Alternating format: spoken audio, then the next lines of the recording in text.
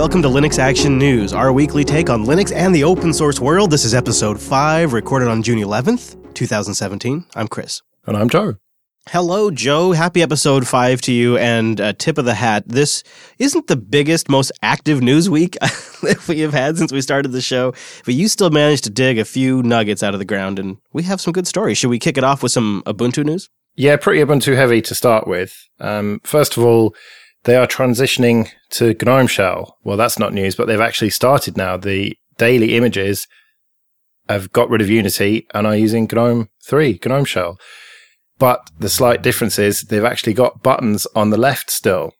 Oh my gosh, that's what you go for immediately. Oh, of course they would probably cite continuity. It is a little newsworthy because we all thought this would be landing in the LTS. I know it's been announced since, but it's just a reminder that 1710 is going to be the switch over to GNOME 3. So they got the buttons on the left, but they've also made a decision, not that one, but they've made a decision that I'm really happy about. They're going to switch from LightDM to GDM, which has worked better for me on my GNOME setups too. Yeah, I suppose it makes sense, really. They wanted to just simplify things, didn't they? Yeah, and I think it also came down to something about their guest session support. It would have just taken a pretty big amount of work to add the support to LightDM, and it takes a less amount of work to get it working in GDM. And they might not have it in 1710, but they'll have the guest sessions back by 1804, they suspect. Yeah, and I mentioned the buttons kind of half-jokingly, but I think that it does show that they're already thinking about putting their personal stamp on it. They don't want it to be just totally stock. I think you're probably right. The feelers they've been putting out on the surveys on OMG Ubuntu kind of indicate their intention, too. Here's something I take as a good sign out of all of this, though. Canonical is playing host to a fractional scaling hackfest for GNOME in its Taipei offices this week. GNOME developers and Ubuntu developers are in attendance, and they've scrounged together the high DPI monitors from all around the office to plug into their GNOME machines. And this is real good, like, actual adult scaling. What we have right now in GNOME is either double scaling or no scaling. It's baby scaling. It's first step scaling. It's adorable scaling. It gets you there. But this is grown-up adult scaling where you can actually fractionally scale it up and down. Yeah, now I can't afford a 4K monitor, so high DPI is just a distant dream for me. But having spoken to Ike quite a lot about it, he said that Unity was the best experience that he'd had. And so it's good to see that we're not just going to lose that, because the Ubuntu team are actually going to plow that knowledge and experience into GNOME and try and improve it, which it kind of goes a little bit against what I had originally said, that they wanted to just offload the development totally to the GNOME team and just offload the desktop. But it shows that they are still investing in it. And that's what people had hoped, that they would invest in the desktop. They're adding a lot of the Unity type features that people really required to GNOME 3. Yeah, and hopefully it'll be better as a result of it. Also, they're testing X-Wayland compatibility, which seems like a pretty good thing, looking forward.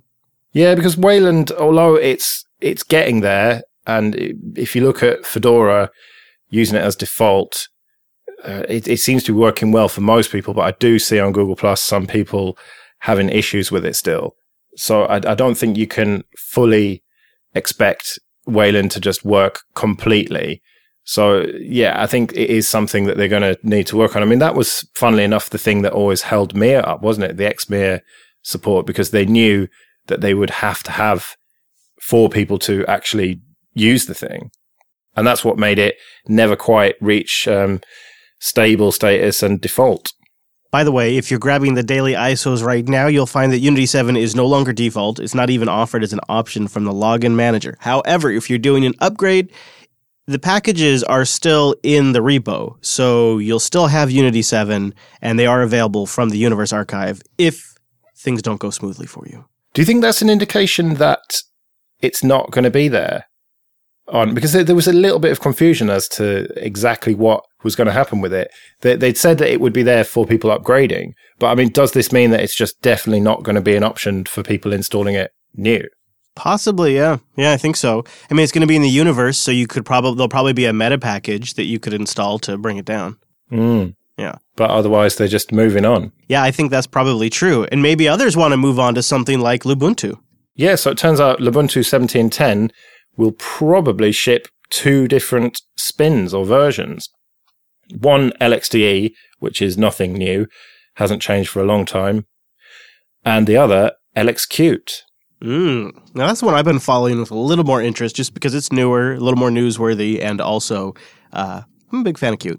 Yeah, no, I'm not a huge fan of Qt. What? How do you just, what? Well, there's something about the way it looks by default that I just don't like. Yeah, and okay. I prefer GTK. But at the same time, I can see the way GTK is going and how much churn there is there and how difficult it is to follow the development of it. Yeah. I think you would be surprised too. There's some Qt apps that are cute and you don't realize it the way they look. Well, yeah, VLC is a prime example that you wouldn't necessarily notice that. But I am following the LXQt development. I have been on and off. It's been a little while. And when I heard about this, I thought, well, I'll have a look at the daily ISO. Lubuntu Next, they're calling it, which is kind of like the Ubuntu Next used to be with the Mir by default of Unity 8.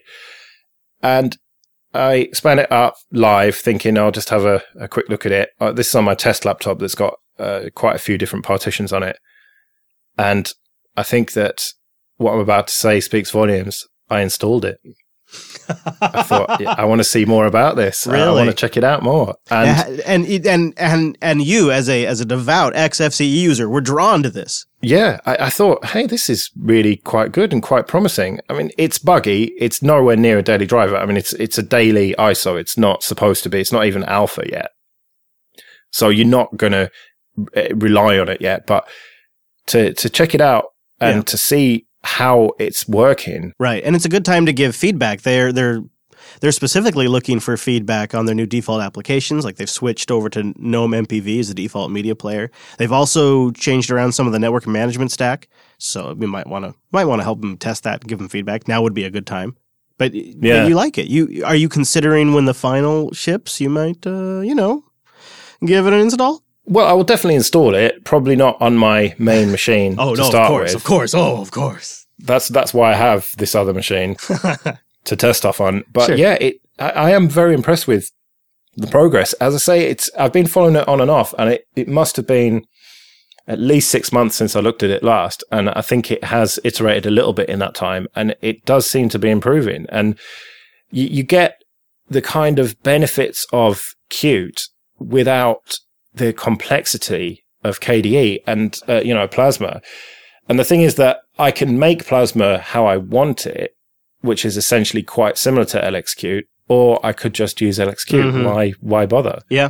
I was thinking about that too for some of our production systems. That was my exact line of thinking. And while we're just like swimming deep in the Ubuntu universe, let me put this out there. If a lot of the spins of Ubuntu existed simply to offer an alternative to Unity, once Unity goes away and GNOME becomes the default desktop, it seems like there's less and less motivation for some of these distributions to exist. And now our focus might be shifting to ones that provide something completely different than Ubuntu GNOME, and that would be really low resources or super small footprints, optimized for appliance-like workloads, things like that. Do you agree? Like maybe we're seeing a new opportunity for Ubuntu derivatives here? Well, I don't know. I think that you've always had the traditional desktop. Look at Ubuntu Mate, the alternative to GNOME, which is a whole new way of doing things. It's not that new to a lot of people, but in the kind of grand scheme of it, the long timeline from 20 plus years, it is still a relatively new way to interact with a computer. And people who don't want to use that new way have got plenty of options, from KDE Plasma, which is at the higher end of the resource scale, through Mate and XFCE, and now down to LXQt.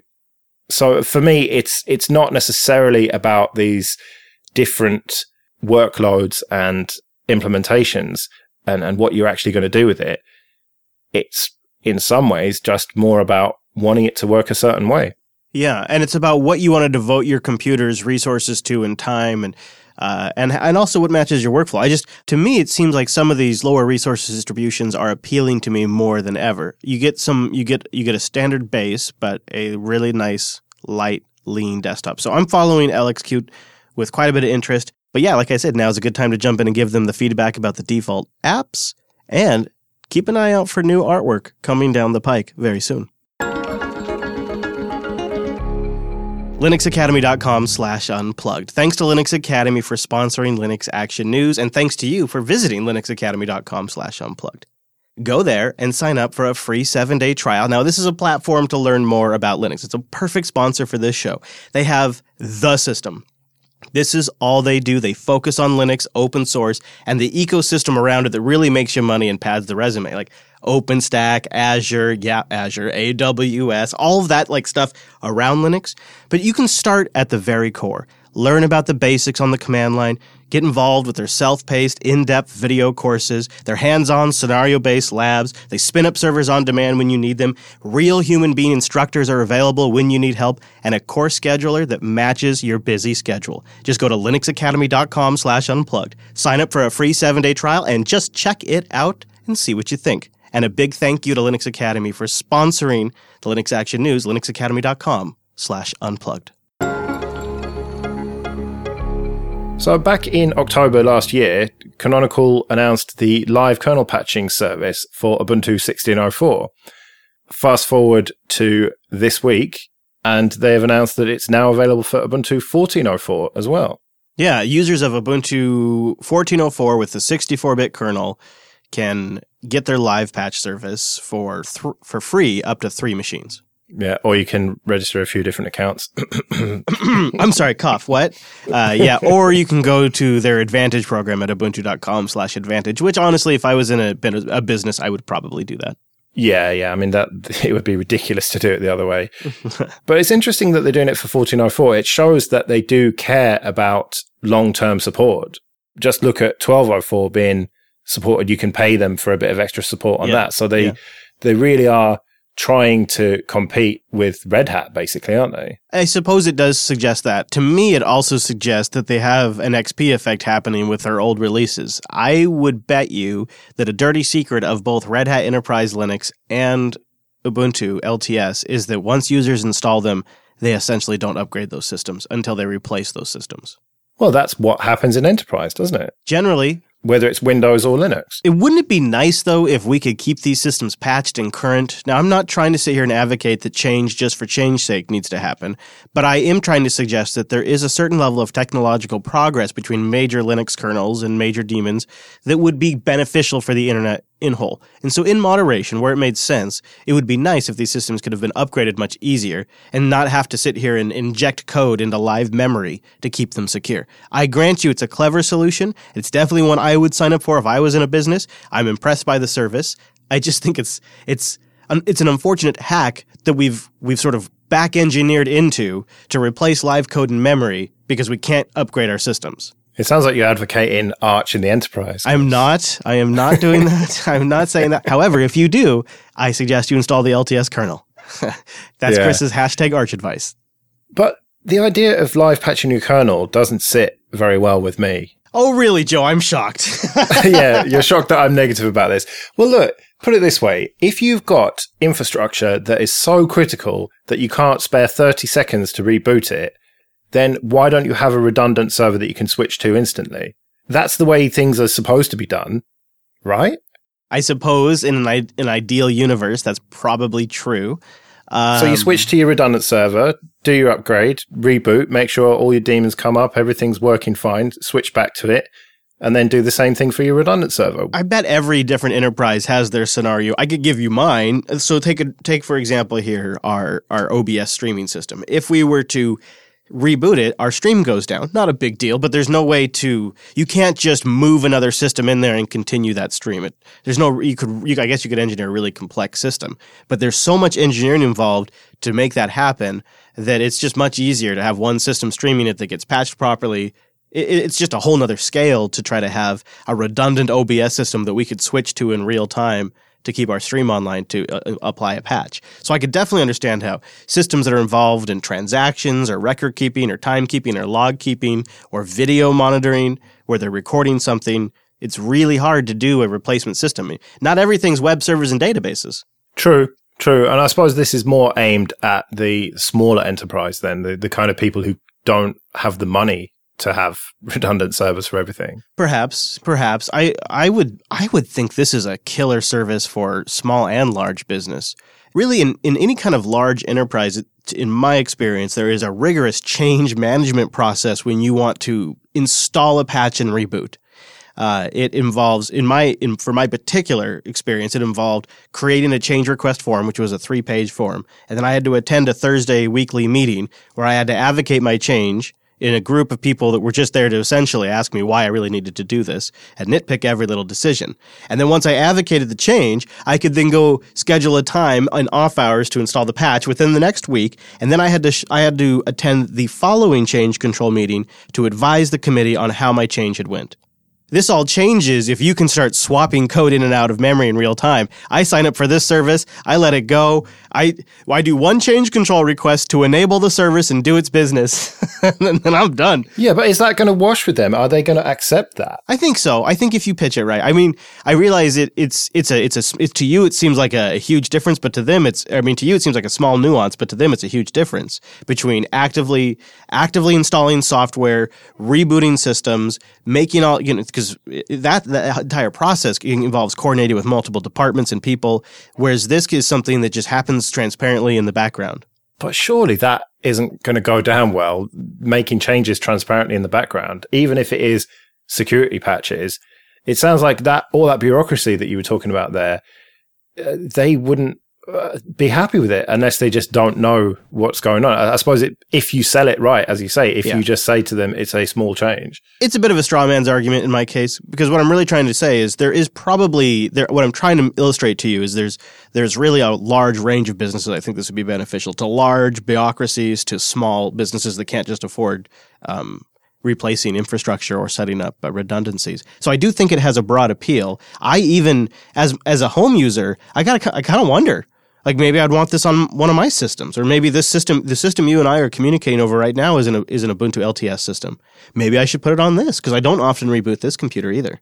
But then if you have, say, 8-9 months of patches coming in, and then the power goes out and you start your system up again and you haven't tested a reboot, what happens then? What happens if something goes wrong? You've got no idea which of the patches over the last 9 months it was. Well, I don't think it's quite as dramatic as that. I think it's very selective fixes that go in. And so you're not patching the user land.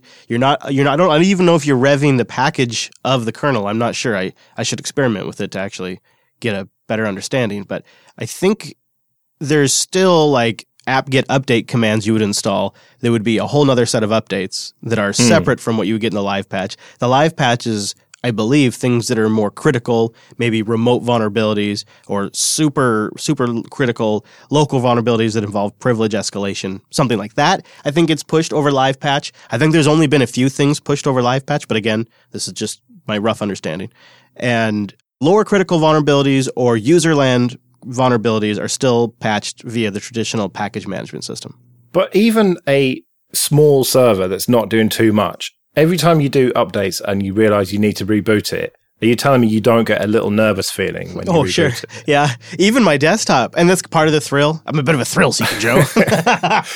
Yeah, but if you've had 9 months of patches, how much extra nervous energy are you going to have when you reboot it finally for something else? Yeah, I really should play with this, shouldn't I? I should use this system as an experiment because I wonder how that works. If you're live patching, and these are questions we could probably ask somebody at Canonical too. Maybe I'll do some digging. If you're live patching, do they remain after reboot, or do you have to install packages for them to apply? As far as I know, they do stay afterwards, but we should double check that. Yeah. Okay, I will try, and I don't know where I'll update you, but I'll update you somewhere. Now, this isn't the only way to keep your system secure. If you are a big subscriber to the way Docker sees the world, they have Linux Kit, which is a project that is incubating several technologies to advance Linux security. Yeah, they announced this back in April, but we didn't really learn that much about it at the time. And now more details are coming out, and it looks like they're taking kernel security very, very seriously. Yeah, I have a few thoughts about that. I wonder if this isn't Docker trying to rebrand themselves very seriously as investing in security, because I think they've gotten a bit of a reputation for not taking security deeply serious. Well, there's kind of a meme, isn't there, that people download random Docker images and then never update them and stuff. And so you've got these insecure Docker images running left, right, and center. There's that. There's also the way that things were originally set up. I don't think there was signing and whatnot that people gave them quite a bit of crap for on the internet. So I think maybe this could be somewhat of a response. But either way, whatever the motivation is, it seems like the results could really be great. They have a series of projects. Some of you out there probably have heard about. We've covered WireGuard on Linux Unplugged before. This is sort of a new VPN, partly built into the Linux kernel, so it's very high performant, whereas OpenVPN is primarily in user space. But it's also using a new type of cryptography. It uses the noise protocol framework that like WhatsApp uses. So a lot of fans of WireGuard out there, and it's pretty great to see Docker folks putting some effort and development behind it. Do you think their new attitude to security comes from the fact that they have got more competition now? Yes, I really do. I think in part they are trying to maintain their hold on this container space by really being the builder of a platform for containers. Now, I got to stop right here before we get all heady and start talking business terms about containers. Let's get real for a second. Containers are commodity stuff here. They're relying on technology that's built into the Linux kernel. Their namespaces. They're relying on technology either in systemd or things that they bolt on. But it's something that comes baked into the product now. Everybody's Linux can do it. So Docker doesn't have anything unique to bring to the market there because everybody's got it.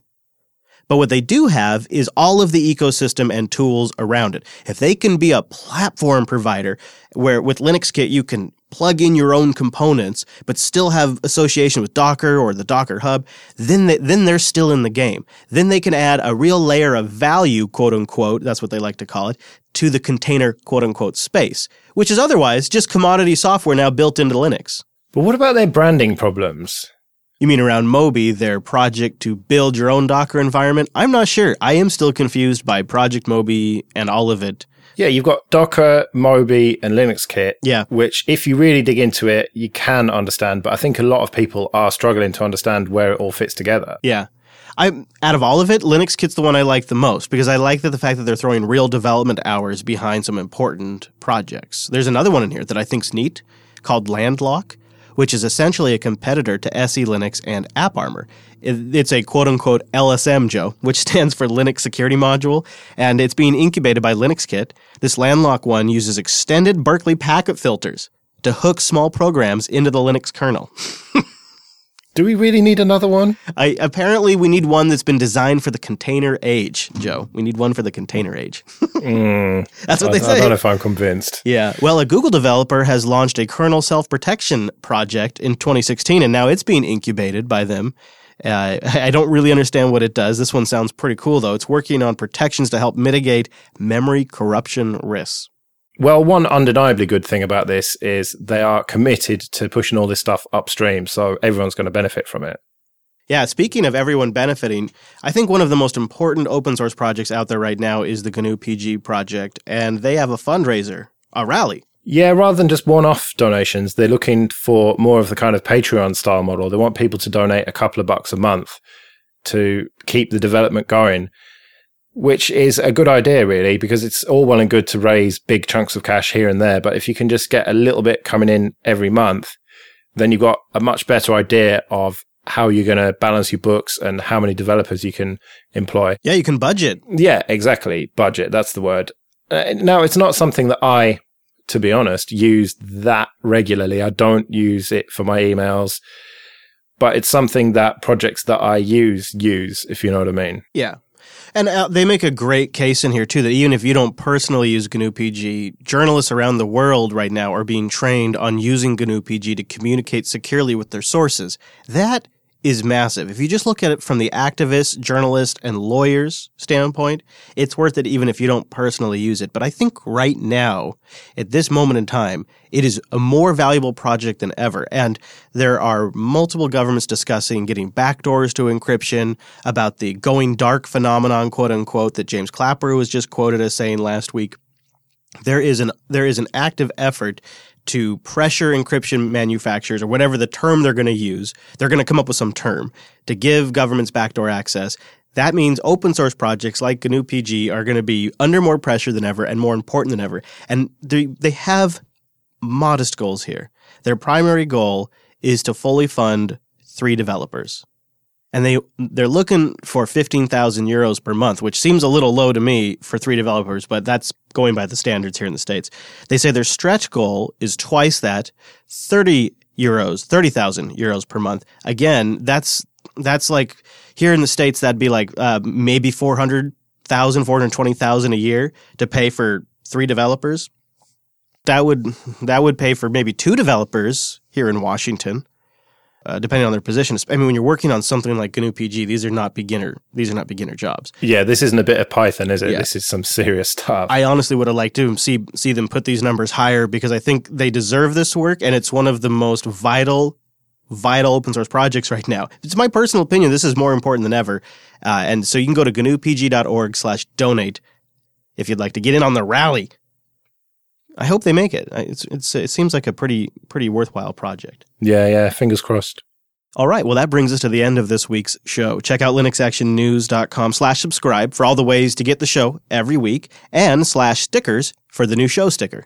Yeah, I've got mine on the way. I can't wait to stick it on my Chromebook. And linuxactionnews.com/contact for all the ways to get in touch. We'll be back next Monday with our weekly take on the latest Linux and open source news. I'm at Chris LAS. I'm at Joe Ressington. Thanks for joining us, and we'll see you next week. See you later.